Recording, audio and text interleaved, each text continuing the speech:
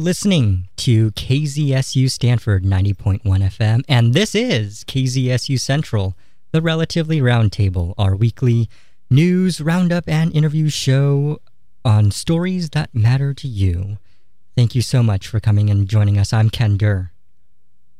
And I'm Darlene Franklin. We're back for another year, and I'm just super excited to be doing this again with you, Darlene. Yes, I'm so excited too. Yay! So for the new year. Yeah. So coming up later in this hour, we speak with campus community members as we take a deeper look into their efforts to keep Chanel Miller's 2015 campus assault in the public memory. But first, here's the very latest from the Stanford Daily. CS lecturer Marty Stepp has resigned following an investigation in progress into allegations of sexual misconduct involving multiple students. The investigation examines potential violations of university policy, which states that teachers and undergraduates may not have sexual or romantic relationships regardless of whether or not they are consensual, due to the, quote, inherent unequal positioning of a teacher and a student.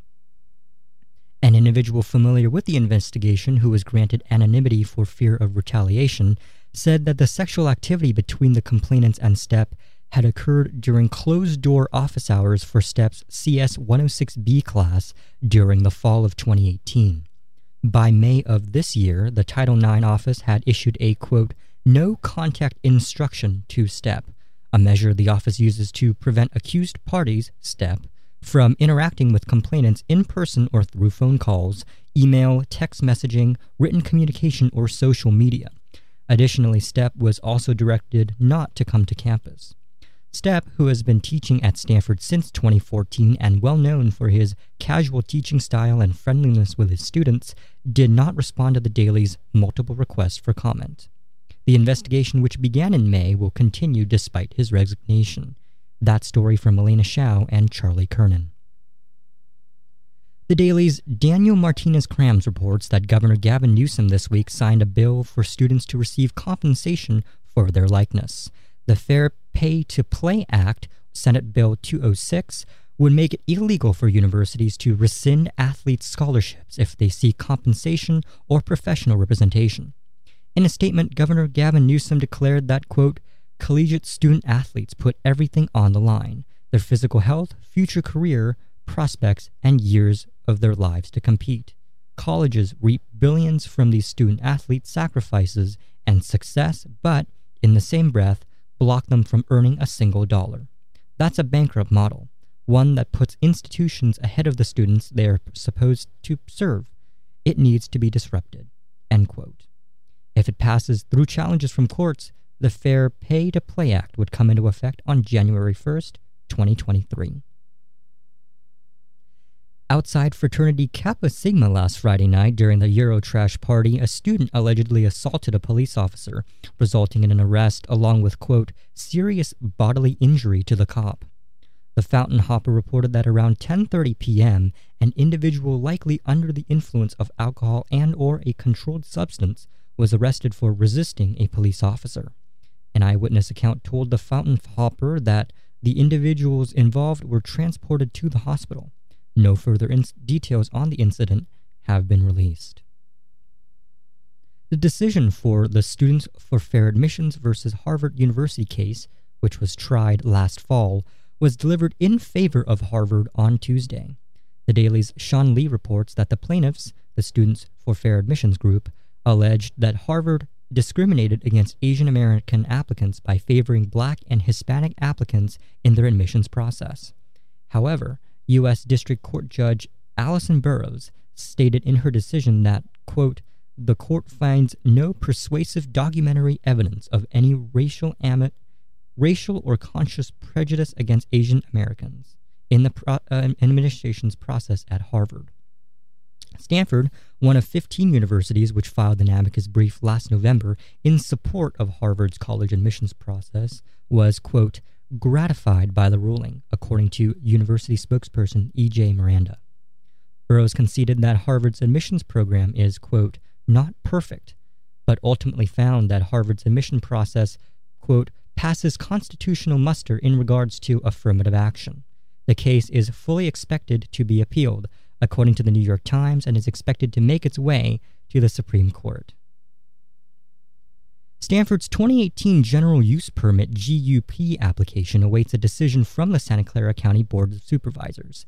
The 3.5 million square foot construction plan to be realized over the next 16 years has already been approved by Santa Clara County's professional planning staff and planning commission. Stanford has agreed to take measures to mitigate the impacts of its expansion on housing, traffic, school districts, and surrounding neighborhoods. But several points of contention remain between the county and Stanford, including municipal services, payments to mitigate traffic impacts, development of recreational areas on campus, and university child care services. The university says it is optimistic about its ability to find a viable solution for all stakeholders in time for the review process later this fall. That story from Nicholas Midler. The new Stanford Hospital is expected to open on November 17th as an institution that will combine medical procedure with a therapeutic environment designed to make the process of treatment more comfortable for patients, says the Daily's Andrew Tan. The hospital, which stands at 824,000 square feet with a 3-level atrium topped by a 120-foot diameter glass dome, will replace the existing Stanford Hospital, which is not compliant with the Office of Statewide Health Planning and Development Earthquake Code. The new hospital is designed above, quote, base isolators that allow the building to shift 3 feet in any direction in the event of an earthquake and withstand shaking up to an 8.0 magnitude earthquake.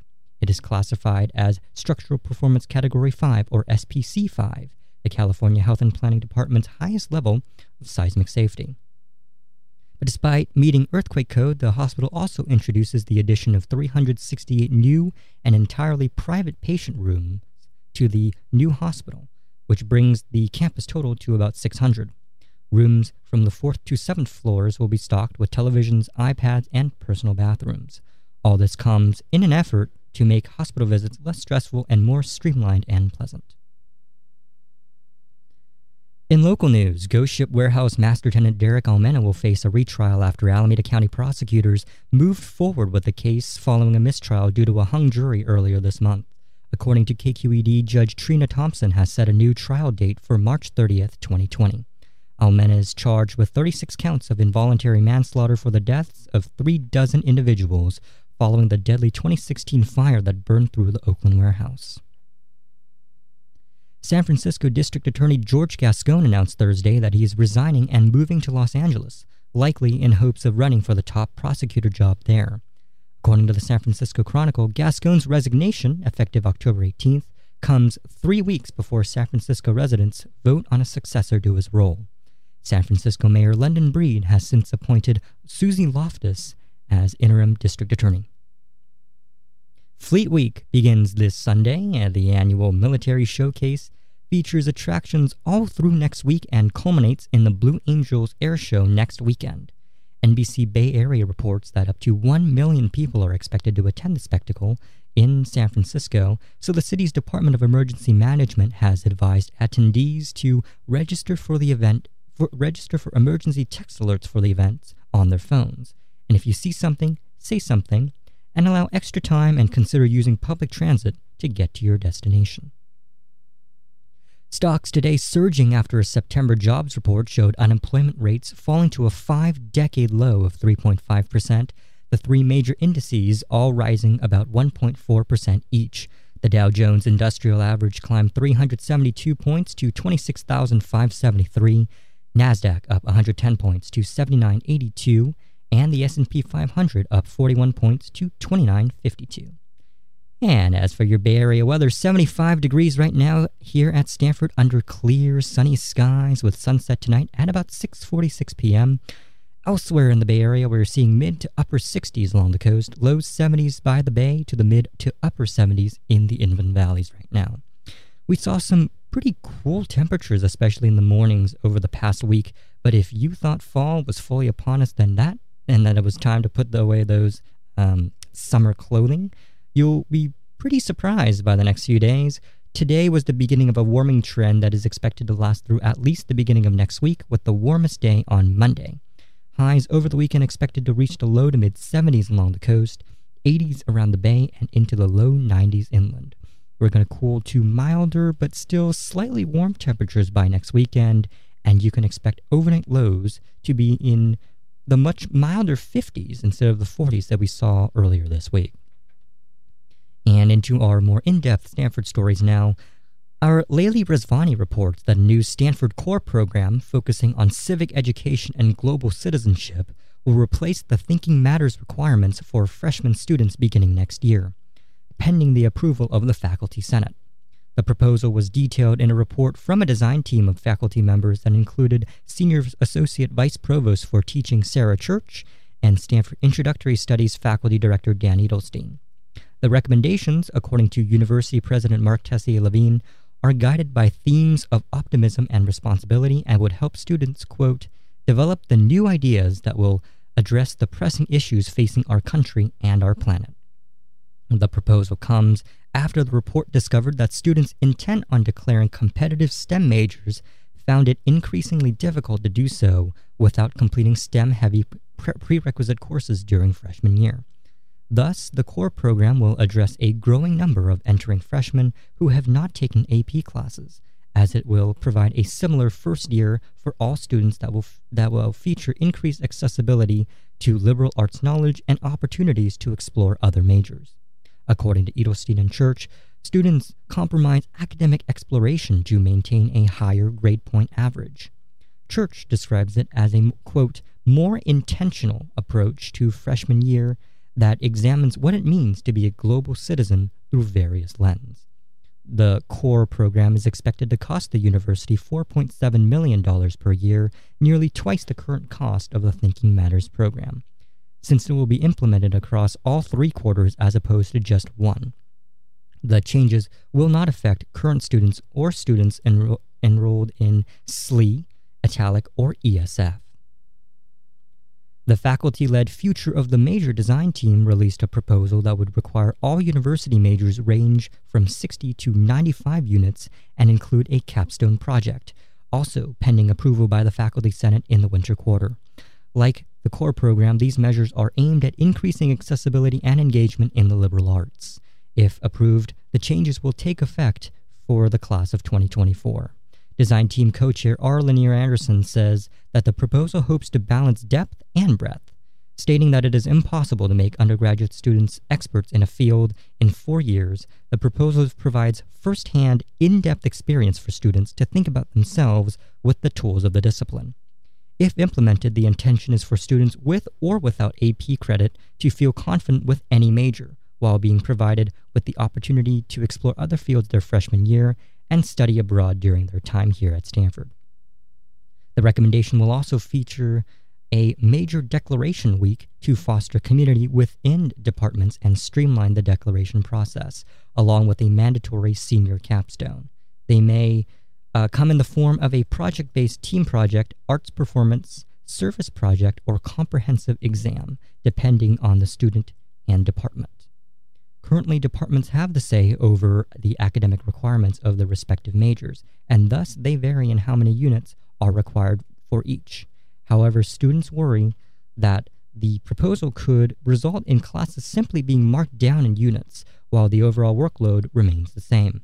Also, that departments can fulfill the lower unit cap. Undergraduate Senate Executive Vice President Isaiah Drummond, however, says that the design team has already addressed this concern and urged departments and programs to be reported if they violate the university's unit of credit policy. The change is expected to cost the university an additional $7 to $10 million annually and includes costs for hiring new faculty, supporting graduate students, to help with undergraduates with capstone research, and providing students with grants for their capstone. And that's it for your news roundup from the Stanford Daily this week.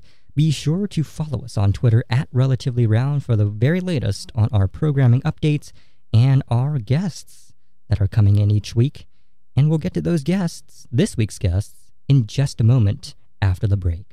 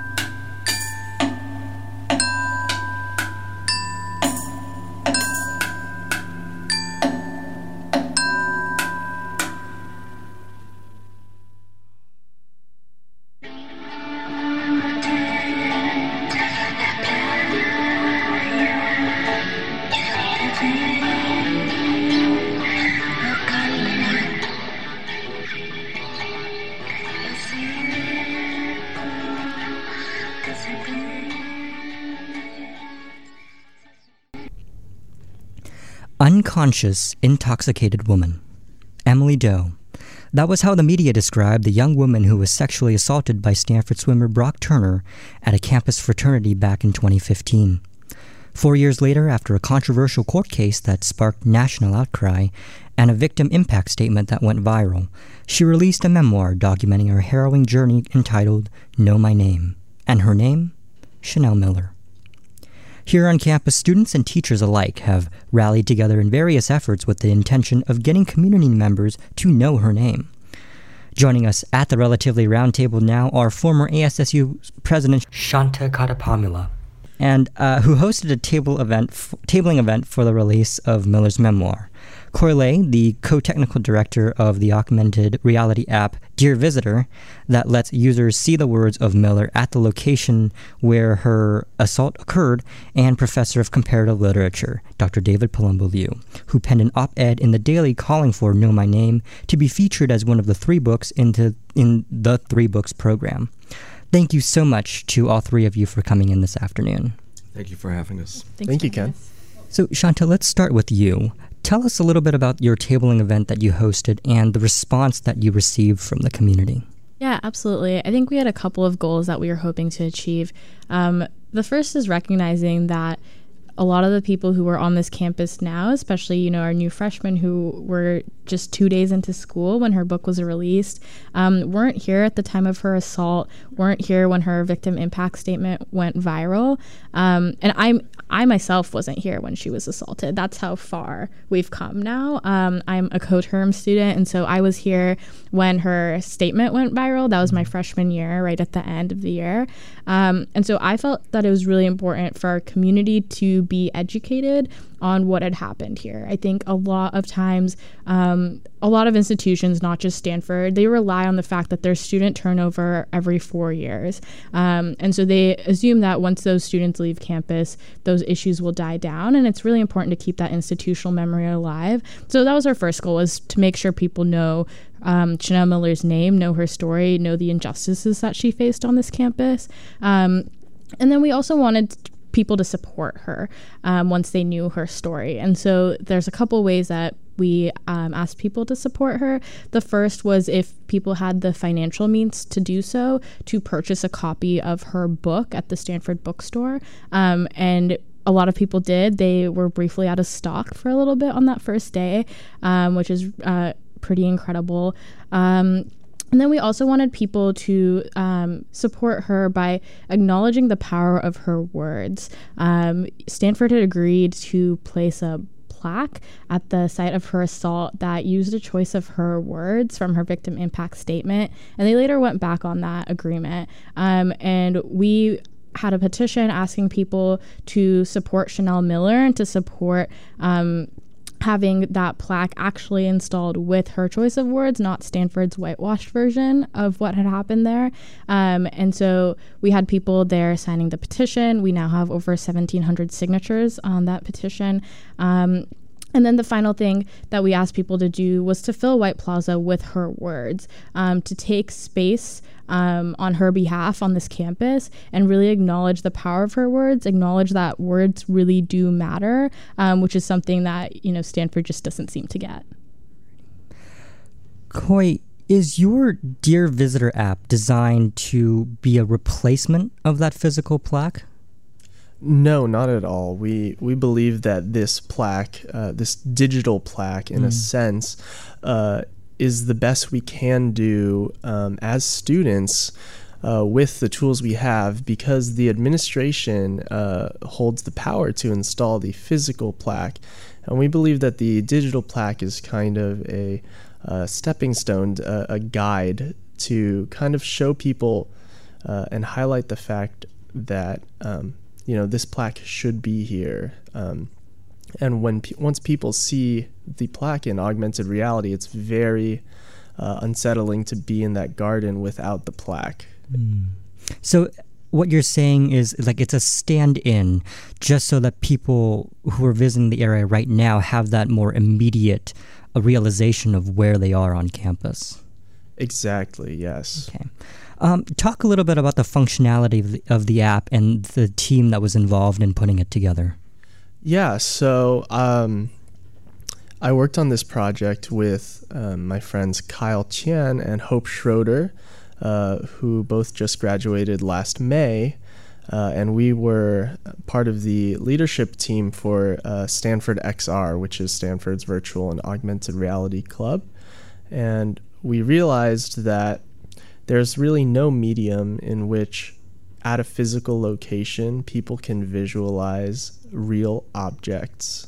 And we realized that augmented reality was that medium, and we were probably one of the only people on campus who are capable of building an application within that medium. And so when you are physically in the garden that Stanford built, you can use an iPad or iPhone to see a digital version of both of the plaques that Chanel Miller proposed, as if they were really there.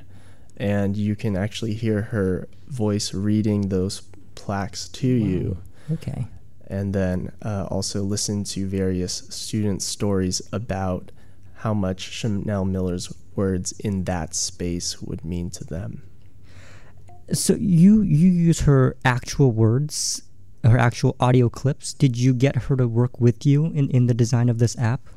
So we were able to run the app by her for approval, as well as connect with her we have her permission to use the audio recordings from the 60 Minutes interview. Got it. Okay. Professor, what is the 3 Books program, and how do you envision Know My Name fitting into that program? Well, before I answer that question, I just wanted to add on to what Coy said, which is that when you go to, when you use that app, you hear not only Chanel's voice, but you also read the words of many other students. And I think that's very important because I think we see this as a community event that's not just focusing on one person, but rather an issue that I think will unfortunately abide. The 3 Books program is meant to instill a common reading experience across the incoming class. And each year a faculty member is nominated or appointed to name their 3 books. And so we felt that this was another way to put the words of Chanel Miller out before a larger audience. We, too, don't feel that it's an adequate substitute by any means for a permanent plaque, but it's our way of educating students not only to issues of sexual violence, the judicial system, institutional betrayal, but also of a story of a remarkable individual who bore all of that and came out with courage and a sense of self that's inspiring. And so we feel that it, as well as any book, could possibly fulfill the function of giving students not only a common experience, but what I feel and what we feel is a necessary experience. And I know there's been some talk that, well, we shouldn't have mandate that students read a book that might be triggering, the same rationale that the provost gave about the permanent plaque. And our response is this: to begin with, if you look at the list of books that Stanford has required students to read, there are a lot that they're amazing books, but they do contain graphic violence, scenes of abortion, genocide. And so if Stanford feels that it's not only acceptable but useful that students be exposed to those kinds of issues and furthermore be able to discuss them, I think that there's no reason in the world why we shouldn't read Know My Name. So what are your next steps to getting that book into there? Do you have to become the faculty member that leads the 3 books, or how does that work out? Well, I think right now, and our petition has closing on to 800 signatures, is to create the sense on campus that this is something that the community wants, and so that whoever is appointed as that faculty member will hear that message clearly, and we can reach out to them once we know who they are, and we'd be happy to meet with them to explain why we would want them to think this as one of the 3 books. Let's switch gears a little into a more of a roundtable discussion. I'd like to ask, what inspired each one of you to take on your respective roles? What made you want to take this on? I guess for me, I talked about this a little bit earlier, but I think we get caught in these cycles of activism on campus where it honestly is very hard to preserve institutional memory as a student, right? You do your 4 years here, and then quite often you want to leave and have nothing to do with this place.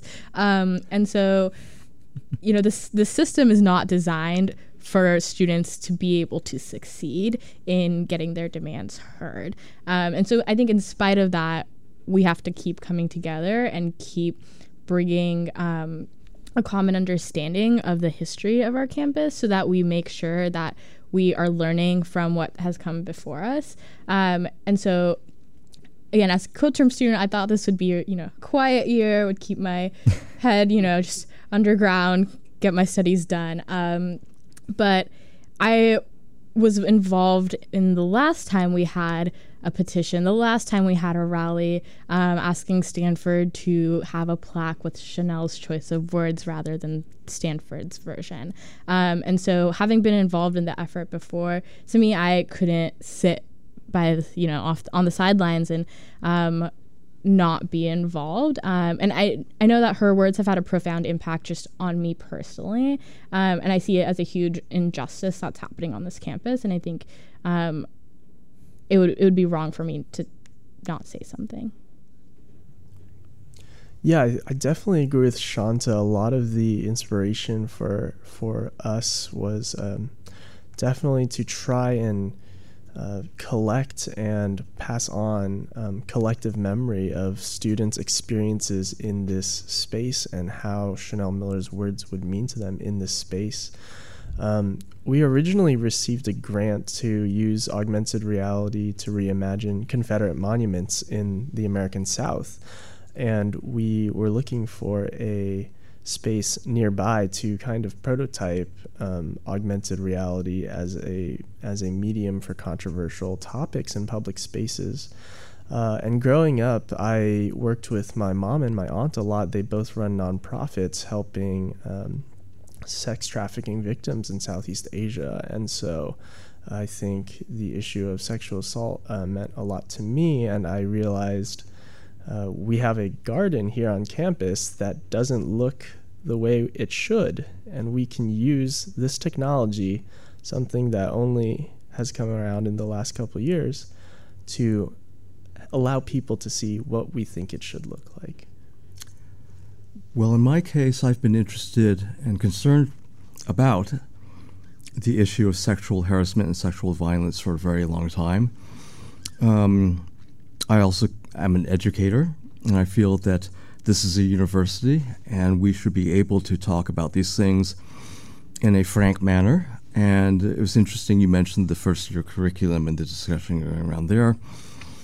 And I think that the labels that they use, citizenship, freedom, and all these things, are fine as long as they're approached critically, that they shouldn't be assumptions that democracy and freedom and all these things look the same to everybody. So I want to create an educational experience around this very important issue, and to the disappointment of some folks, I'm a tenured faculty member. I'm not going anyplace, and I continue to, and I think it's incumbent upon the faculty to make sure that there's a constant presence that will remind both students but also administrators and other faculty that these issues, unfortunately, are not going to go away, and they're not going to disappear with the news cycle.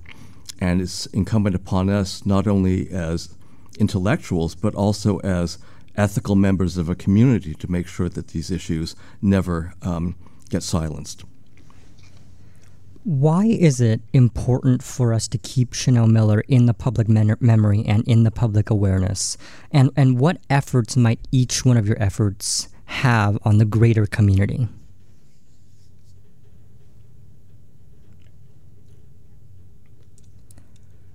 Well, I'll go because there's a greater silence. I think that the greater community doesn't need to be tuned into this issue through us, because 15 million people around the world read the victim impact statement, and it registered profoundly with them. It was read into the congressional record. So I think that the community is already invested in it. And one of the things that's really important to get out there, of course, is that Chanel was not a Stanford student. But since the attack happened here, so many people globally, but most especially at Stanford, have taken it upon themselves to atone for what happened and to make sure that Chanel knows that she's not alone. And so it's a specific and particularly horrific case that we're focusing on, but it has ramifications globally, obviously. And so we're reaching out to a broad community that's already sensitive to these issues and letting them know that we care and that their caring will be is supporting us. So it's a two-directional phenomenon. I think that message of caring that you just talked about is so important. Not just as we think about Chanel Miller, but as we think about survivors everywhere. Obviously, no two people have the same experience, but a lot of the challenges that survivors go through in the aftermath of their trauma is similar. And oftentimes people struggle with guilt. People struggle with this like victim blaming that society imposes on them.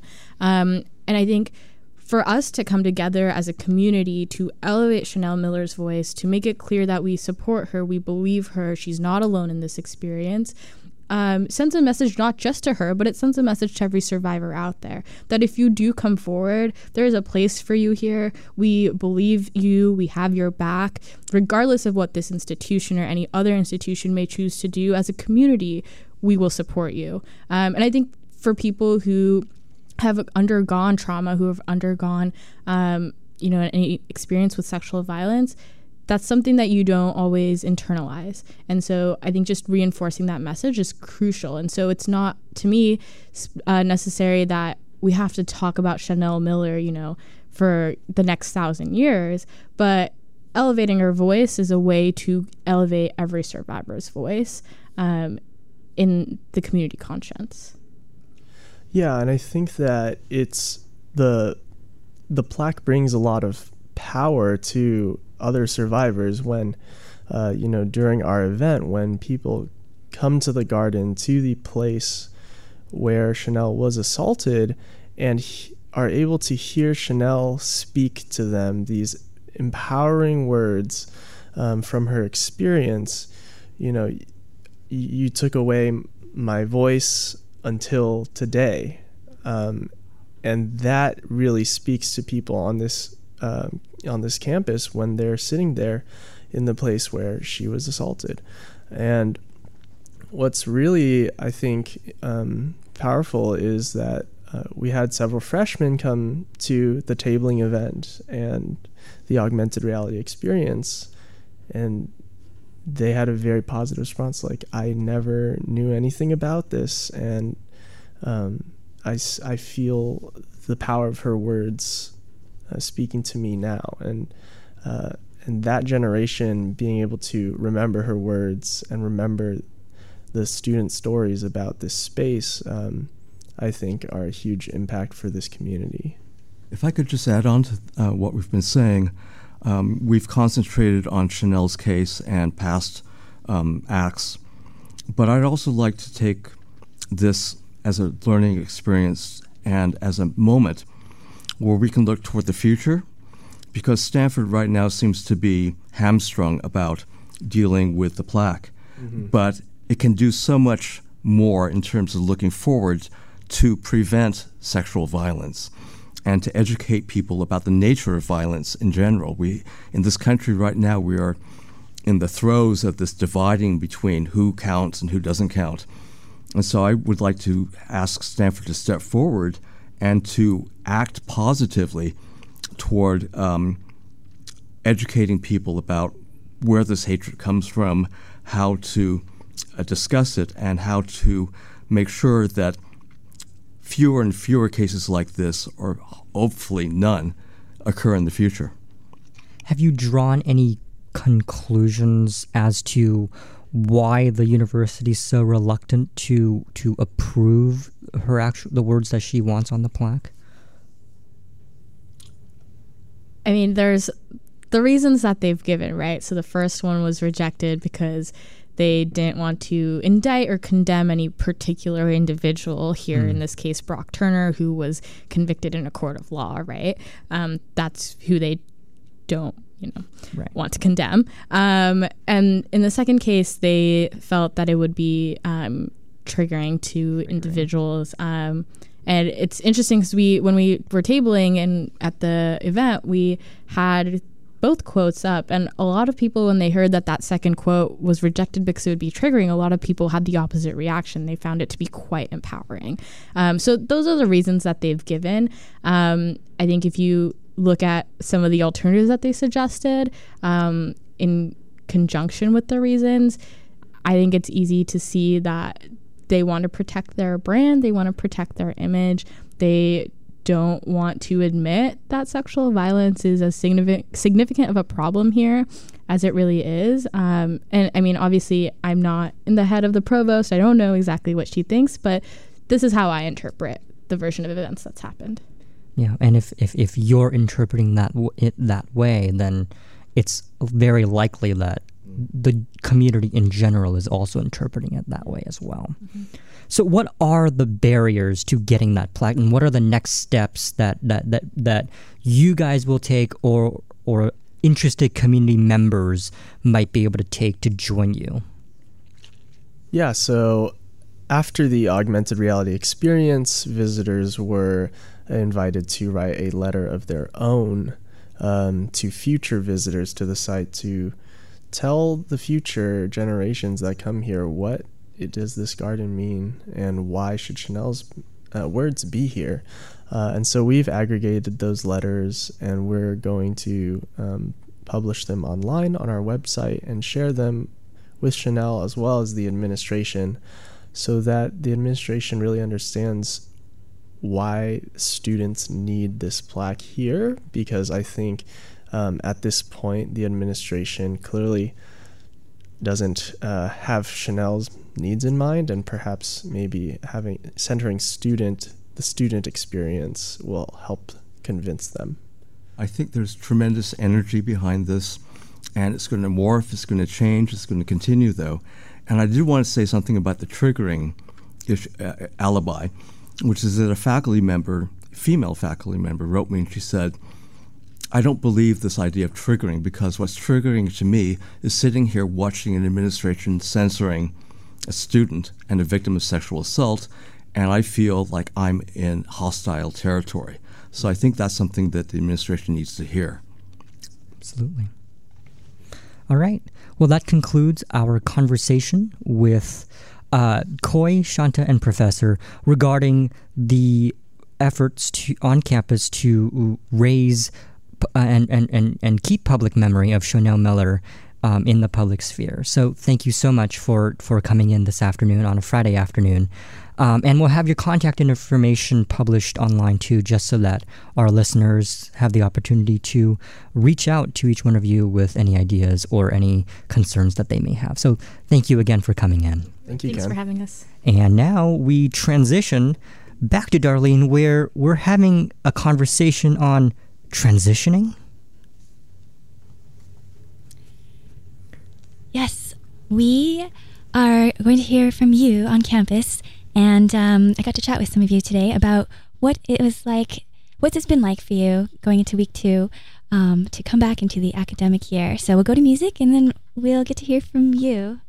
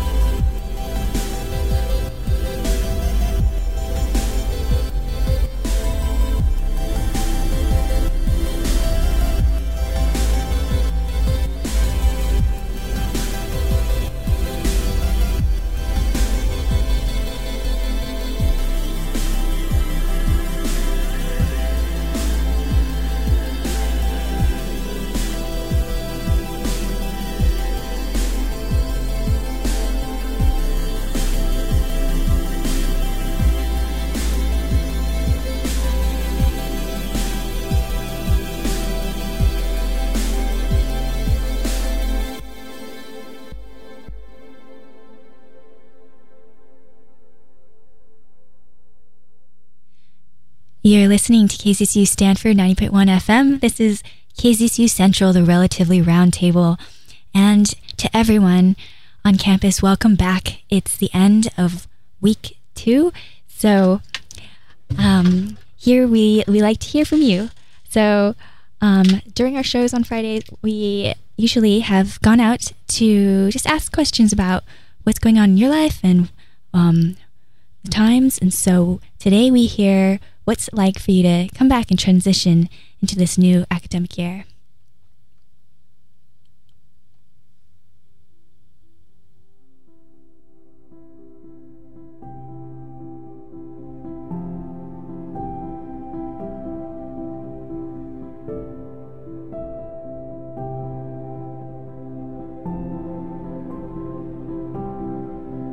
This week's question is your transition coming to campus for the new school year. What's been happening? How's that going? How are you handling it? It's been really rocky, but I feel like it's finally smoothing out now. Going from doing literally nothing to doing everything is always a little bit of a shock, but it's one that I'm happy to be a part of. So yeah, it was like having an ongoing to-do list that doesn't really seem to have an end, but like happily adding more tasks to it and like taking things off. So it was a little bit like, I don't know how to like explain it beyond that, where like I suddenly became one of the most like organized and like type A type people from like my lazy summer self to like now. It's a huge contrast, but it's like a fun one. Yeah.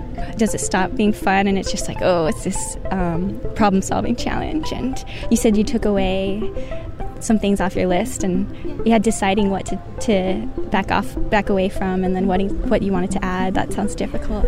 Yeah, that's always like a difficult thing, because I feel like a lot of the time, especially here at Stanford, like students want to make everything of the same priority, and that's never really the case, where like I have to think about like, oh, what's gonna stress me out the most, and what can I like get done but still feel like in a good mental space to get done, are the things that I will always prioritize, or things that I felt like will move me along to a happier place. I'll prioritize those as well. So yeah. How do you know which one will? I imagine myself like doing that task, and I imagine myself at the end of the task, and I see if like that end task is truly worth like what like during that task looks like. So sometimes it'll be like super stressful, like imagination of like what I'm going to be doing the task to be like, but the end is like I'm much more like happier. Then I'm like, okay, like maybe I do have to like risk just being uncomfortable for a little bit. Or it's like I can see like a task that's really difficult and see that it's not really going to get me out of anything or like make me move along with my day. Then it might not be a task that should be happening like right now in a stressful moment. Yeah. It's okay. I feel like people are going to learn to like, yeah, or they'll be like, I can relate to that. Are you an undergrad too? Yeah, I'm an undergraduate. I'm a sophomore currently, so yeah. So what did you, from your first year to now, what do you feel is the difference in how you're approaching this year? I feel like last year was more of just like I never knew what was coming, even though like it all relatively stays the same. Like after mid of fall quarter, I was like, oh gosh, like, you know, like each day I was like taking it as the days come. But I feel like now that I've gotten used to sort of the groove of like what I want my life to be like as a student, I can like plan things a lot better and like sort of just like not be so uncertain about each quarter. Like there's still uncertainty obviously, but like I'm a little less like, oh no, my life is could go off the rails immediately. Like now I'm like, oh, I'm going to be fine, and like this is just another year of like having an opportunity to learn like a lot, which is really cool. Yeah. That's so great. Such great answers. Yeah, have a good time going through everything and through the year. Yeah, thank you. I'm Afrosh, yeah, so the transition has been pretty smooth because I did a summer program here that lasted a month before orientation. Like I was a part of the Leland Scholars Program, so and that's for like first generation low-income students to like easily transition to Stanford, show them the different resources that are here for us. And I think that's helped me a lot since we also took like academic classes with like Stanford professors. We got to practice our writing, our math skills as well, and that helped us a lot, yeah. So what's it been like for you? What's going through your mind and your energy level, stress levels, or just planning, learning everything? Yeah. Like I'm thinking about the clubs that I'm joining. I've already joined a few things. I'm on Frosh Council. I'm thinking of auditioning for the salsa group on campus because I am Latinx. And yeah, stress levels aren't too high yet since it's only the second week. I do have a midterm in 2 weeks for chemistry though, so anxiety is creeping up for that. But aside from that, everything's going well. I've made quite a few friends, and we have lunch almost every day. And yeah, my dorm community is also really nice. My RAs, they're always planning different things for us. And there are just so many resources here that I just can't wait to take advantage of. What do you do to sense how you're doing and how to take care of yourself? Yeah, so I journal whenever I feel like I need to. Like I know I have that. But if I don't see myself like having time to journal, usually like today that I only have one class in the morning, I will go to the gym and then I will go to Windhover, which is a contemplative meditation center here. And I find Windhover to be a great resource for like just to like turn off myself away from like society and just think about myself in that context. How have you been finding what the groups that you might be interested in? Are you spending a lot of time looking? Are you in conversation with others? Or there's been a lot of outreach that helped make it easier? It's mostly through outreach, since I'm on like mailing lists for, as I said, like LSP and the Fly community here. So I've been engaging a lot with the first generation low income Fly community, with the Fly office and with El Centro Latinx, which is like for Latinx, Chicanx individuals. Since like that's what I identify as, and that's where I can find the people that I can relate to the most. Okay, I have to. Okay, thanks so much. Okay, yeah, have a good time. You too. Have a nice day. So I'm a freshman. I live in Roble. I just got here 2 weeks ago. It's been a blast. Actually, first time ever dropping a class. That was like something. But I have really great roommates. I've made a lot of great friends. Of course, you meet a lot of people, and it's surface level. So I'm really just trying to find a really good core group of people that I can relate with. I joined the cast of Gaities, which is the big musical here, and that's been a lot of fun. I've been meeting a lot of great people who I know already have a very set interest that I do. I've been trying to establish a routine. What's really nice here is I don't have class till 10:30, so I wake up at like 9 o'clock every day. This is the first time where I've actually gotten a consistent 8 hours of sleep. So college has been pretty nice in that. I'm learning to manage my time. There's no mom and dad over my shoulders, so doing my laundry, cleaning my room, folding my clothes, making sure, I take a shower every night, that's all up to me. So it's definitely a really big balancing act. It's different being on your own, but so far it's been a lot of fun, and I hope it continues to be a lot of fun. What's your thought process of how you're going to handle the day, what your plan is, how you'll decompress? So it's all about time management. So between rehearsals and going to class, I try to find, okay, what is my 1 hour chunk of time where I can go eat lunch, or I can go eat dinner, or where is my 2 hours I can devote to doing my math piece set? It's really looking at that schedule you have for yourself and placing those things that you need to do in that schedule and just getting it done. Definitely having a whiteboard in my room and just listing all the things I need to get done for the day has been super helpful. How is it predicting how long it'll take you to do something, or what kind of mood or energy level, or how much focus you might have, or maybe the best time to do certain things for you? It sounds like it takes a lot of practice to figure that out, or to know yourself well enough to be self-aware. I'm really trying to push myself. So back in high school, I got home at night. I just do my homework after dinner. I don't have that kind of luxury anymore. Sometimes you figure out, I have 2 hours to myself at 8 a.m. in the morning. I got to do homework then. So I really have to push myself to be like, okay, I got to do work in a time where I wouldn't usually have done work if I was still in high school. So, just planning out that schedule and being like, okay, I really got to get this done in this amount of time, because tomorrow things aren't necessarily going to look the same. If you were to keep a journal of what your life was like today, kind of like a time capsule, like this time in your life, like if someone were to play it back for you, or if you were to find a box and you're like, wow, and you can re-experience the memories of it. Like if I had a time capsule right now of things that, I find meaningful to me, or at least like memory-wise, like, if I could have that little track played back, I've definitely going to Gaities rehearsal has been something I put in that time capsule. I've been doing a lot of partying. People here party on a Wednesday, so having that party moment in my time capsule too. And there's been a lot of moments in class. The most fun class I have all day is surprisingly my math class. And it's not necessarily the material, but like the people that I sit with, and it's just like a really good time. Making new friends. So. If I had to put things in my time capsule for today, that would be it. Of course, I'm a freshman. I just started out, and I'm going through that process of finding myself, finding the things I like to do. I've already been very blessed to be part of an amazing cast, and I'm hoping that everything else that I love to do, I can continue. And it seems like there are a lot of people here who have found their niche, and I'm trying to find my niche too.